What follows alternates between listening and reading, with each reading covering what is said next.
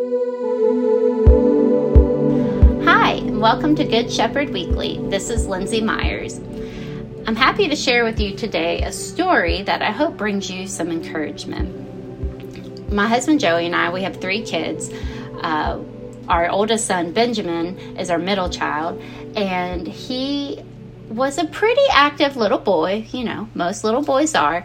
And when he was about 3 years old, he had this thing he would do where he would run through the house as fast as he could with his arms open, stretch wide, like in airplane mode.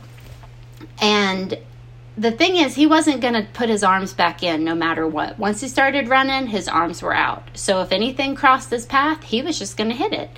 Whether that was his sister or me or the kitchen table, that he would run by and rake whatever was on the edge of the table just onto the floor.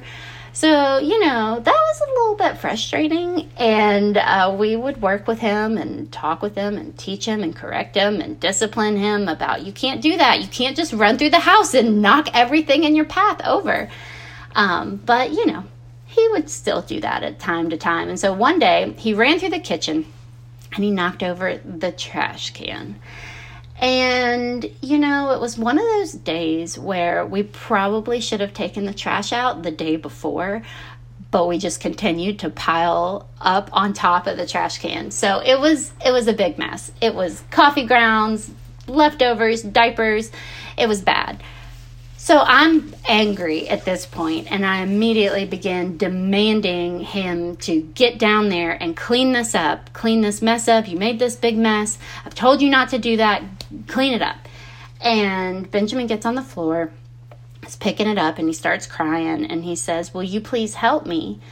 And I said, "No, I'm not going to help you. You did this. You made this mess. You clean it up."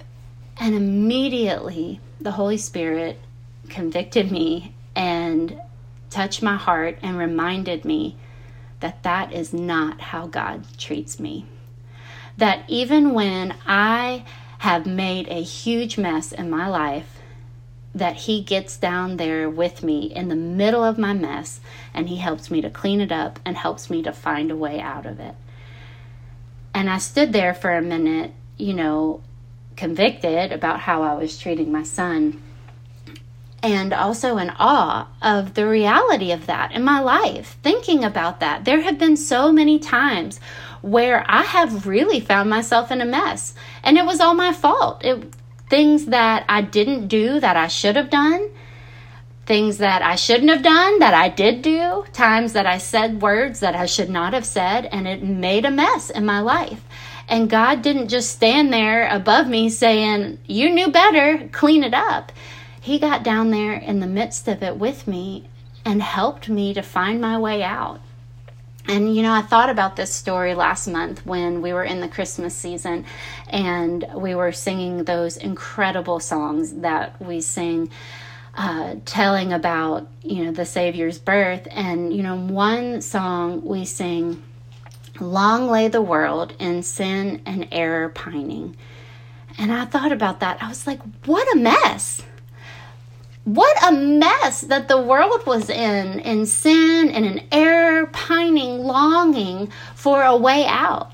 And then in another song we sing, "Pleased as man with men to dwell, Jesus our Emmanuel." Emmanuel, God with us. It says in John, the Word became flesh and dwelt among us, that He came down into the middle of this mess and He made a way out. And I thought about that over and over again, and just about how He's God in the midst, that He's Emmanuel, that He's God with us. And we see that over and over again in Scripture. In Psalm 46, He tells us that God is our refuge and strength, a very present help in trouble. In Psalm 40, He also brought me out of a horrible pit and out of the miry clay.